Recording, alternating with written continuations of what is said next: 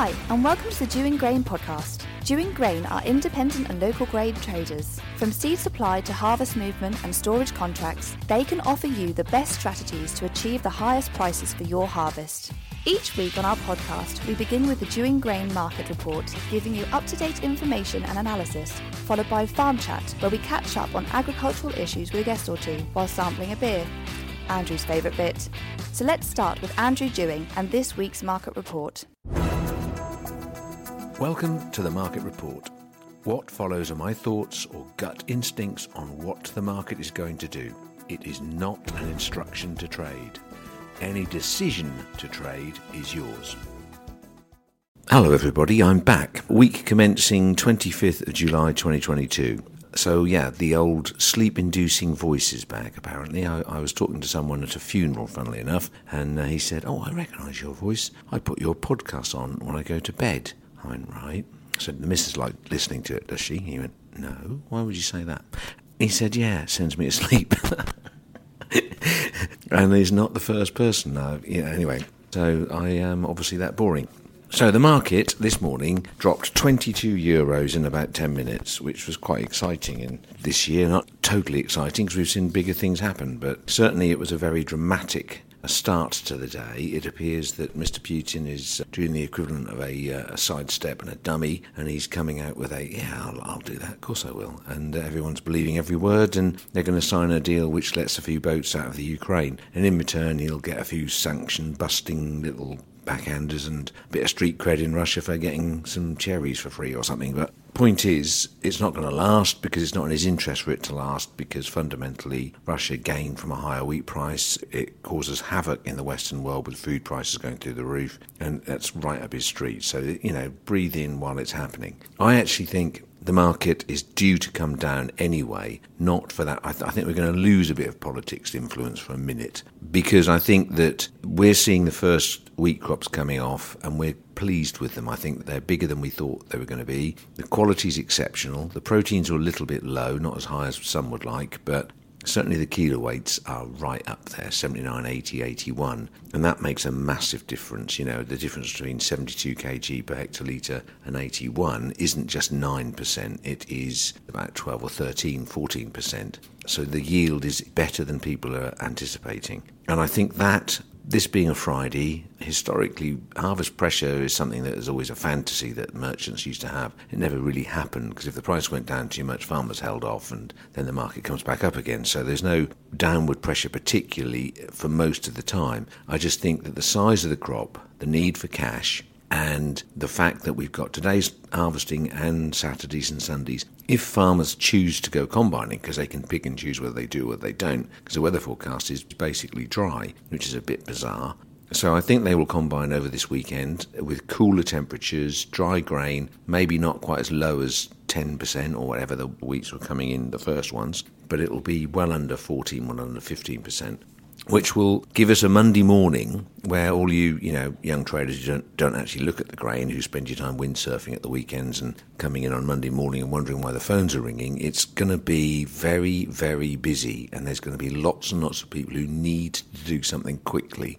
People don't plan for these moments. Certainly, I've never planned for a sort of 12, 15, 16-week harvest period to be concertinaed into 5, but bluntly, we're going to be done and dusted by the middle of August at the very latest. And that particular issue means that, all right, we've steamed into winter barley movement, we're pretty well through our winter barley movement, and we're now well into the rape crop is now moving, but it's wheat that's starting and spring barley. And I think that obviously there's going to be a whole load of people expecting you to drop everything and put a lorry in. Cheap contracts, got to move them. And the impossible reality is intake points can't take every single commodity cut. In effect, the wheat is being cut 3 weeks early. Well, you can't plan for that. We've still got old crop wheat moving out. So, yeah, there's some logistical troubles, and there should be some yield issues. The only thing that could stop a real collapse in terms of logistics issues is the dryness of the corn and the fact that people will shove it into sheds or somewhere else. We discussed that. Ben Webby and I have a discussion about the general market synopsis. So let's go through some values, and then you can listen to us running on about it after this. Okay, oilseed rape has cacked out in recent weeks, Now, Ben came up and said, do you want the story behind it? And I thought, yeah. Then I got bored halfway through. Something about the Rhine being low and people selling futures. In reality, oilseed rape's got down to 505 for harvest movement. We think post-harvest it will bounce. So it's up to you. I'm happy to sell it, send some cash, but it's come down a hell of a long way, and it looks weak on the futures in Matif, and that is the sort of benchmark of the market. So it isn't going to rally in a hurry, but underlyingly it's going to be over by the shouting. The biggest problem, as you all know, this year has been cutting it under 6% moisture, and how the hell do you get that moisture into the correct zone? Or more importantly, can you get a bigger yield by somehow introducing safely some moisture to the crop? Cutting at 3 a.m. didn't make any difference in the last 7 days, whereas maybe the next few days there might be some moisture in the air, who knows. Moving on to feed barley, spot movement, immediate, got to go now, failed malting barley that doesn't get in. 210X is about the value, it is an ambulance case. But if you bear in mind that if you were selling it ex-farm with no restriction on when you're moving it, you'd probably make £15 a tonne more, at least, there or thereabouts, so 225 September. It doesn't take a genius to say it would be a good thing to own storage to get that little bit of difference. Malting barley, well, that really is a laugh, isn't it? I mean, that price can range anywhere from 280 to 300, depending on who's bidding it and what they're promising. The reality of an immediate, very, very quick movement means it's going to go into a store, which costs 10 quid to haul it in, 20 quid to store it, and then 15 quid to move it out again when the haulage on the way out. So in other words, there's an enormous amount of money needs to be paid for the privilege of doing that, and it's a risk for whoever the storekeeper is. Again, we touch on that in the chat afterwards, but with temperatures above the recommended level for grain in a dryer, I am nervous about the potential of damage to germination, and I'm blindly optimistic that hasn't been the case. Either way, immediate spot movement for malting barley is, if you really do need to move it there and then, you're probably low end of the scale, 280. If you've got 3, 4, 5 weeks worth of grace, probably 300x-ish, you could get up to that. And in the autumn, you're probably looking at, 320, something like that. It's all over the place in terms of price, and yeah, I think we're at the low of that market. It depends what happens next, and I also think the north of England and Scotland are going to have a phenomenally big spring barley crop. Obviously, it's not in the barn yet, but I do think that's a potential which could undermine prices. We've seen a few spring barleys, they're okay. Everything isn't low nitrogen. Some of the light lands are coming in high. That's not a shock because the weather was wrong in terms of uptake of the nitrogen for the plant. So there could be a bit of an issue for our top quality distilling barleys. We've got a number of barleys coming in at 1.3s and 1.4s, so we're quite happy and confident, but it is a worry to see 1.7 to 1.9 to 2% springs, which we've just seen. So that could be another reason for a buoyant price. So moving on finally to wheat. The yields are good, as I've said. Price, in our opinion, obviously with the market dropping 20 euros and recovering 10. At point of recording, the futures on November are 265. The ex-farm price for November movement is 250. If you wanted to move stuff into one of our stores, you would get 245 delivered. If you wanted to sell it ex-farm, you would probably get about 235x.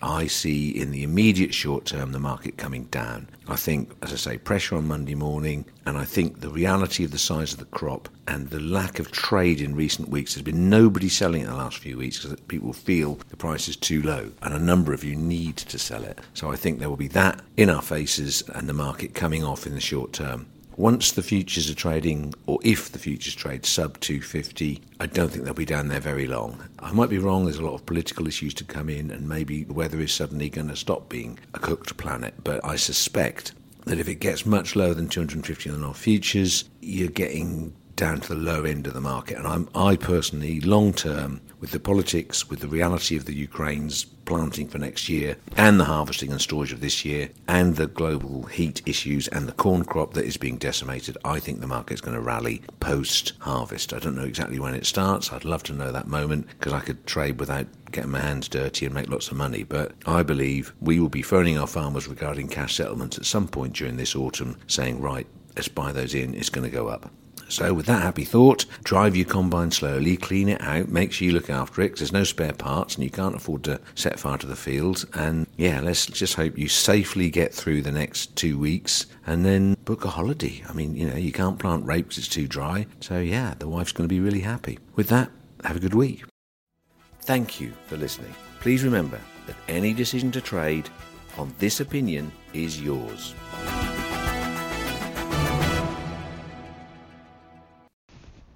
The Aylsham Show is back, Bank Holiday Monday, the 29th of August. The central theme to this year's show is highlighting Norfolk's importance as a primary food producer. Visitors will find something that caters to all tastes, from animal exhibitions and competitions to main ring displays, classic cars and agricultural vehicles, plus an extensive food and cookery zone, all in the beautiful surrounding of Blickling Park. The Aylsham Show, Bank Holiday Monday, 29th of August. We look forward to seeing you there. Right, everybody, I'm back. I listened to the podcast the last couple of weeks, and I will say this about myself. I can sit on a train travelling at 300 kilometres an hour, look out the window and say, oh boy, the French crop's burning up and the corn and everything's suffering dramatically. I better phone the boys in the office. And what do? They take the mickey out of me on the podcast. And then 4 days later, the BBC comes along with an article saying, oh look, northern France is drying up and the corn crop's going to be severely damaged by it. Yeah, I was that soldier and I felt very hurt. Anyway, Ben, hello. Welcome back, Andrew. We've really missed you. Someone has really missed you. Here he is. Hello, Ian. Josh isn't here. Anyway, so humble pie, I was right. Do you think the BBC were listening to the podcast? Is that where they got their info from?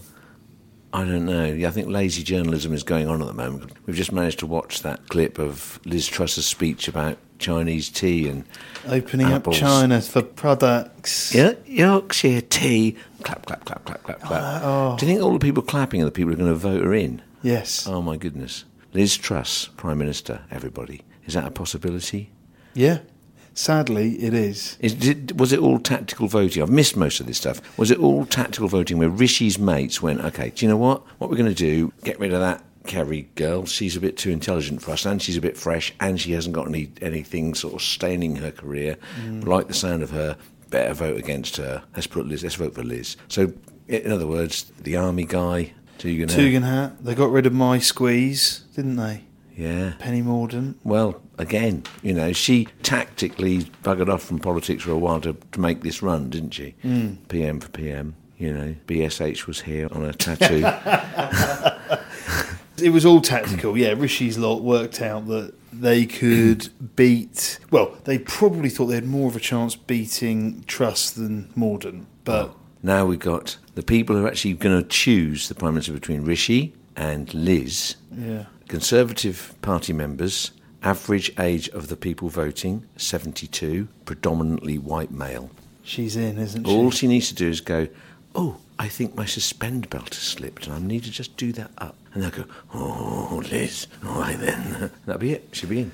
I know how these old boys think. Not your thing, that sort of talk. She's not on my hit list. No. Not even with a pair of... No. Right. So, point is, that's quite frightening. And yeah, I had 2 weeks off and harvest got halfway through by the time I got home again, which is quite a new experience. And you guys have done all right, I suppose, not too bad. Made a bit of a fuss. Hang on, it's a compliment. Yeah, there's most things are in the right bins and so on. And we didn't pay up. Yeah, no, well, yeah. Well, what is paying up nowadays? One day you paid up, the next minute you're 17 quid wrong. It's just do anything. In the time I was away, it went up £30 and down £30, and it's gone up halfway. When it was up, it was up. When it was down, it was down. Now it's only halfway up. But we're now, today in Norfolk, there has been winter barley being harvested, spring barley being harvested, wheat being harvested, oilseed rape being harvested, beans being harvested, I'm told. And rye. 6 commodities. I've got people beginning to not really hassle on wheat, but chase a bit on getting wheat moved 3 weeks early. Should I turn around and adopt the, how dare you cut it 3 weeks early? You normally cut it on the 10th of August. You're cutting it on the 21st. I don't know quite what to do about this, because we've still got old crop wheat in our stores, in the future stores being cleared. And obviously, 99 years out of 100, we rely upon that wheat to keep the mills going in July. And if you haven't emptied the bin because that is traditionally what you've never done, and everybody cuts it early, are we allowed to get stroppy with people and say, no? There is a bit of jumping the gun, though, isn't there? I mean, there's been some 16-17% moistures cut today, which I personally... Yeah, they stopped, though, to be fair. Yeah, well, it'll go nicely with the 10.2 that was delivered yesterday on it. So. And we're looking for something to get the moistures up, and obviously there is talk of, introducing moisture to the stuff as we deliver it out. I mean, we've never done that. We've blended stuff and worked our way through it, blown stuff in a more humid period, trying to gain weight, but there's nothing wrong in doing it scientifically. There is machines out there, a moisturising screw auger thing that you can put it through, keep the grain for 2 days, and it comes out at the right moisture. So that, if it all came in at 12% moisture, there is 3% worth of weight gain on a 20,000 tonne store. I'm not sure hose pipe and grain store's that effective though. No, but a proper piece of No, kit. Sorry.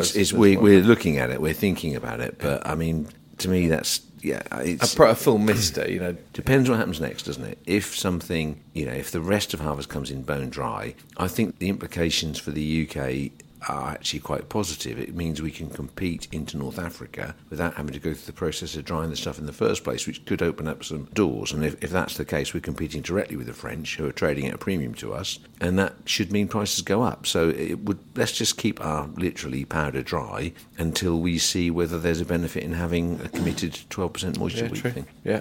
I've got to say, there's a whole host of things occurred in the last few days that we've spent the last 2 years saying unprecedented all the time about COVID and all of the other things. But the weather has touched 40 degrees all over our county and all over the country, largely most of the country, and that's never happened before. Anyone who dries malting barley knows that you have to keep the temperature to 35. So has, the weather taken the stuff 5 degrees above where it should do?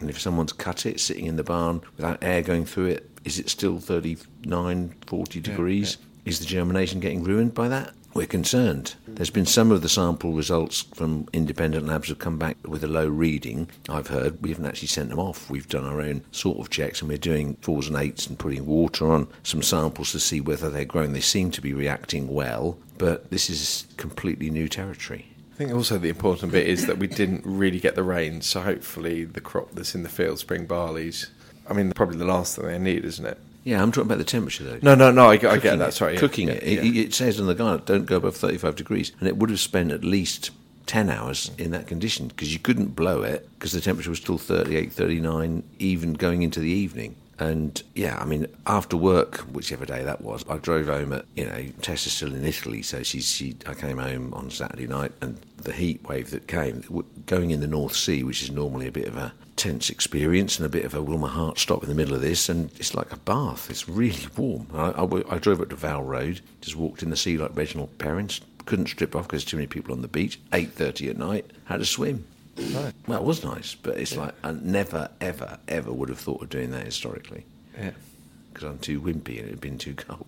So what else has happened? What have I missed? Can we talk about 4 farmers and 2 ag merging? Is that... Yeah, it's pretty major. That is pretty major. That is a big... Will they close a mill? They're all saying no at the moment, aren't they? I think Stoke Ferry might close. Houses. That's the speculation, isn't it? Yeah. Doing property is going to build 500 houses there. But doesn't it have to go through the monopolies and mergers, I think? Doesn't it? Yeah. I don't know what their share of the market is. I see it as a really positive thing. It looks a stronger business to sell the grain to, and if they do reduce the number of mills in East Anglia, that kind of strengthens a storekeeper's position. That's a bit selfish of me, isn't it? But yeah, I think so. Yeah. That's my immediate thought, but if it doesn't go through, it'll be a bit of a mess, I think. I could imagine it will. It makes sense to me. I should think it will go through. There's enough other feed mills out there. Dilute them so they should have that bigger share. But no, that was the pretty major piece of news, 2 big feed compounders, and it's essentially a joint venture. So, watch this space, really, on that one. Malting barley prices have come off a lot. The instant harvest movement thing, the prices have really had a bit of a smack, haven't they? I guess the fact that the bulk of the winter barley came in with incredibly good spec, and there can't have been many loads that were downgraded or not accepted into the bulk. No, and it was incredibly uniform. I'll tell you what, the only thing, we've got a percentage of segregated bin or 2 with wheat admix. Webby's been working on that one. Yeah, I think it's all the Mintil issues flaring up. Is it? People have moved away from the plough, haven't they? Is it that, and it didn't chit, or was it? Yeah, it didn't chit. I think the conditions turned good, didn't they, quite early for drilling wheat. People went for drilling barley, of course. And didn't chit, didn't get the glyphosate onto it, and Yeah. So we can possibly blame the stormtrooper agronomist then, But it is, that is the issue with Mintill, isn't it? because they own most of the agronomists now. You know that, don't you? So you can't blame them at all. The stormtrooper. Yeah. So I can see your reference now. Yeah, well done, Trigger. Well, so there's that may be some more that for the future. If you're looking at a high malting barley premium and you come in with a 4 or 5% wheat admixture, you're screwed. 2% is bad enough. You actually can't seriously tolerate that amount of admix, even though technically you can have that. It's too much. The plough is now considered very old-fashioned, I accept, but it works, doesn't it? Well, if you're trying to achieve a certain purity variety, yes. If the Mintill thing isn't going to work, which means you then have to spray it very thoroughly, otherwise, which is not particularly in the ethos of where we're all trying to head. And in the future, with more pressure on chemicals, Yeah. is it the right way to go? I came up with a theory about new crop wheat, and I said, features on 2023 at 230, which it got down to, comes out really round about £200 a tonne ex-farm for harvest, which is cost of production. Yeah. With the assumed costs of today. And off I went on a little journey of how this was terrible and, I can't see farmers growing it. But you end up with a situation where actually they will grow it because what else do you do? Yeah. That's been known where people plant stuff where they think they're going to make a loss when they start off and there's a kind of blind hope and off they go. But it's much closer to the line now and people are more inclined to look at what's efficient and what isn't. It certainly means they won't plant every inch, doesn't it? They'll plant just the viable acres, which reduces production by definition. Yeah. But he said, I'm now thinking about buying my agrochemicals in early because the water on the Rhine is so dangerously low. Lots of the manufacturers of chemicals are in Germany. You can't get the chemicals. Wow. I've got no idea whether that's true or not. We don't have a chemical division, do we? No, I mean, BASF for a big German one, aren't they? But I mean, you could truck those. I can't think. Well, yeah, you could, but it's a bit more money, isn't it? Yeah. But that's not a bad shout. But a bit more money means even more money to cost of production. Will fertiliser step there? I heard a load of theories about the Russians having too much. They've got to use their gas for something, and all that stuff. So maybe there'll be lots of cheap fertiliser. I can't see them letting the West off the hook. No, but they might, because I think fertiliser prices in the States have come down pretty hard. And I think certainly Brazil at one point had way too much fertiliser than it needed. So God knows, I imagine they've been flogging that back into the States or whatever. So fertiliser's not a clear-cut upward trend, I would say. I know what you're saying about Putin, Well, it's looking at the costs that everyone relates to immediately. There are things like you can't get combines, you can't get parts, you can't rely upon backup. You've got to hope that your combine keeps rolling. The cost of machinery, cost of everything's gone through the roof. So the cost of production isn't necessarily stuck at 200. It's still on an upward trajectory. And that, I think, is, with the futures at 2023 at 230, I think that's quite tight. I can't see much downside to it from a sentiment perspective. It's like, I'm not going to sell it at that. Yeah, there's bits of bullish news coming through. Certainly, I keep reading about Argentina. Their wheat crop's going to be 2-3 million tonnes down. The biggest thing is, back to my, keen eye at 300 kilometres an hour. Oh, yeah.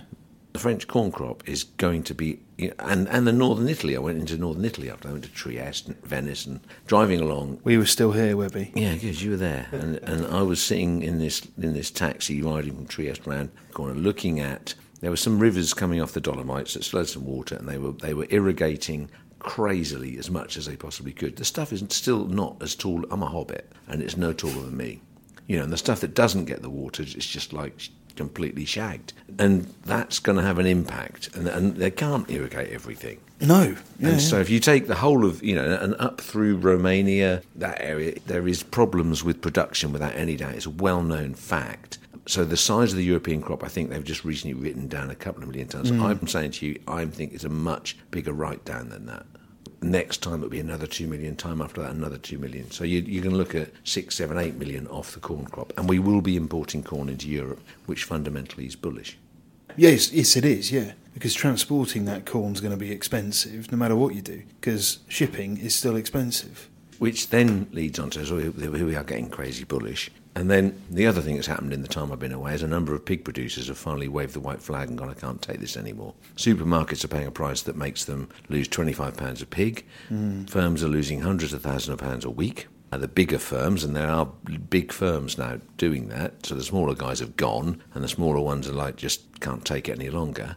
So it's going to become a compacted industry. So maybe they can have a stronger, negotiating arm with the supermarket. But the government policy of, we want cheap food, come on boys, look after us, we'll let you have building permission where you like, whatever the deal is done that makes them love each other, is going to completely undermine the dynamic of cheap food even more. Because if you lose all the producers, or the number of oversupply, if you like, so people can work one against the other, you're going to end up with much, much firmer pig prices, much, much firmer price of meat, which brings us all the way neatly back to Liz Truss, doesn't it?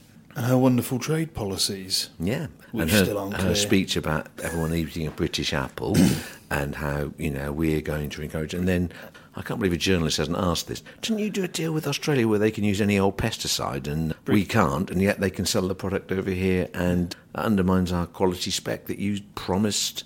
I promise that it will not in any way undermine the quality of UK Well, hang on, Andrew. Also, when you say eating a British apple, that's if it gets picked, because they haven't got enough labour.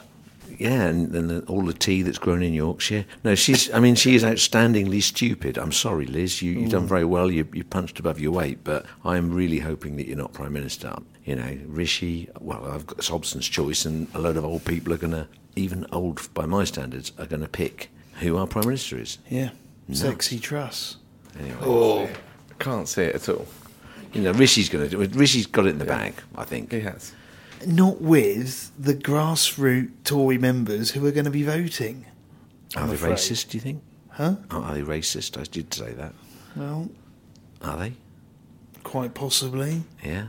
I don't understand the dynamic of how we can be in this position. Anyway, they're all on holiday now for a long time, thank God. Yeah.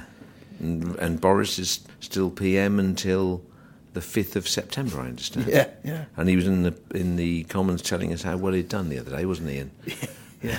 which is, dear. I'm not talking about Boris yet. No, yeah, let's move on. I mean, the other thing that's been very troubling, which I think we should touch on, is the amount of fires that farmers have been experiencing, and within that, the fact that it's been the idiot public who've just been Having a bonfire. having a bonfire in 38-degree heat, and then going, oh, field's on fire. Yeah.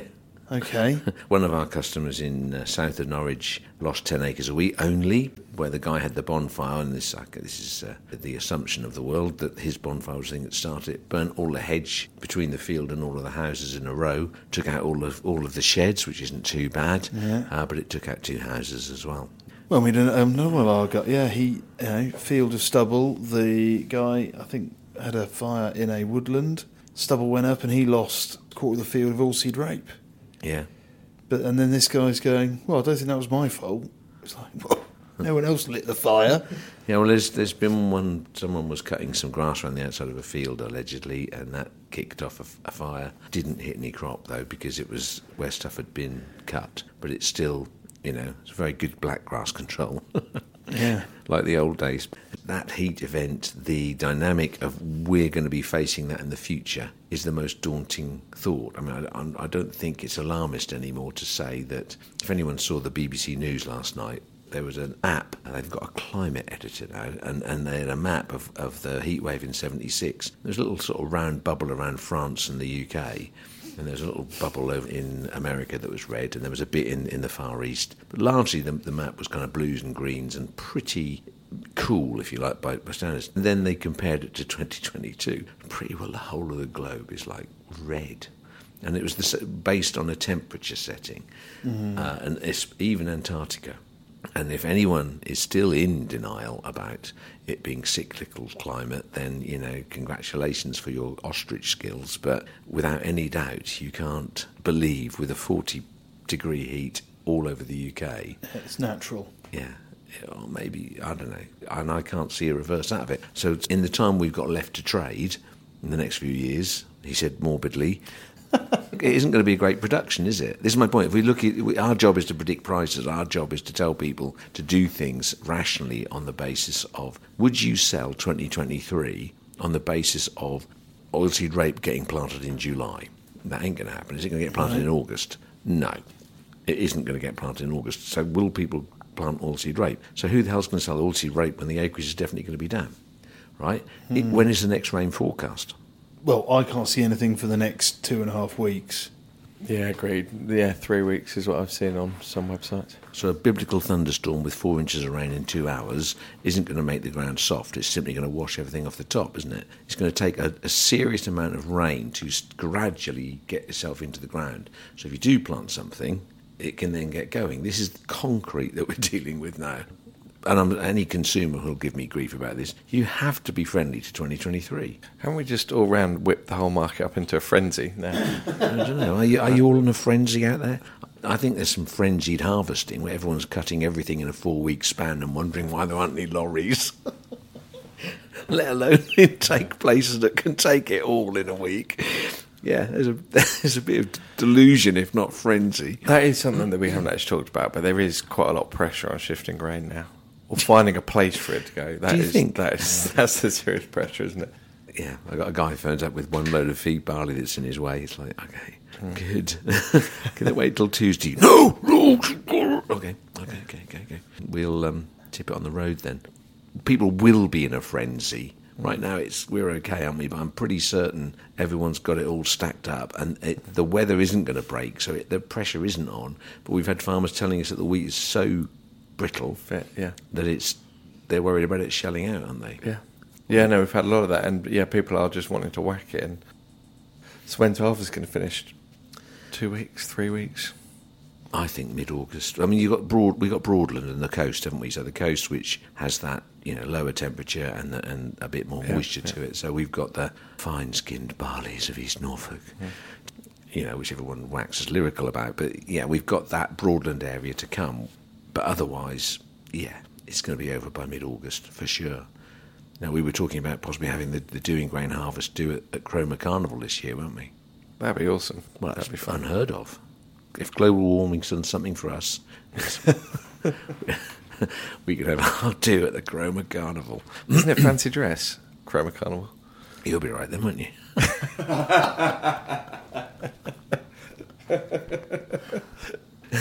That's a good one. Anyway, so what else? The other things I wanted to get off my chest on it was, largely I'm glad I missed a couple of weeks. I'm glad everybody else had to do all of the which bins we put it in and is that any good. It does feel strange coming in halfway through, and it does feel incredibly strange with it being so far forward. Nobody's experienced this. I must admit, day one when you came in, you did look a bit shell-shocked. I'll confess this. I got home at sort of 2:30 in the morning. I was in here on the Sunday because I wanted to see the boys, and they weren't there. I was like, what the hell's going on? This is after watching everyone on the cameras while you're away. Yeah, but I need to clean one of them up. I like picking up that lad and not having his high vis on at 7:30 in the morning. That was quite good. But no, Sado, I actually came in and I got the key to the granary because I know it is, and I went in there and I climbed up and looked in all the intake bins and did my own recce of what was on site. And they were pretty up to date, but they weren't completely up to date. And I always like Monday morning at Aylsham to be completely empty holding bins. And then no matter what anybody brings at you, you can go, bring it on. Like Morpheus in Matrix, give them the old bring it on. Yeah. Because we can take it. Whatever you throw at us, we can take it. And they had some bins with stuff in, so I was like, "Rrr." And I was looking at this board, it wasn't up to date, and blah, blah, blah. Anyway, I sat around and I went through the long, short, and I looked at everything, got myself up to speed, got myself into a frenzy, phoned Josh and says, where's everybody got to? Well, they're coming in. I said, I'm sure they are. And he said, no, they are, seriously.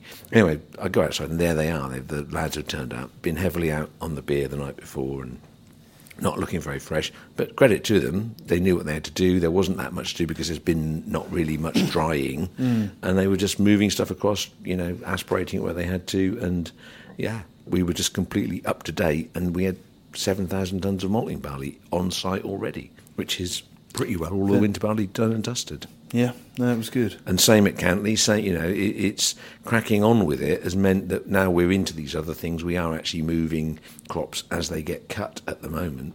We can provide the intake place. What we can't necessarily find is a lorry. That's the problem, isn't it? 100%, yeah.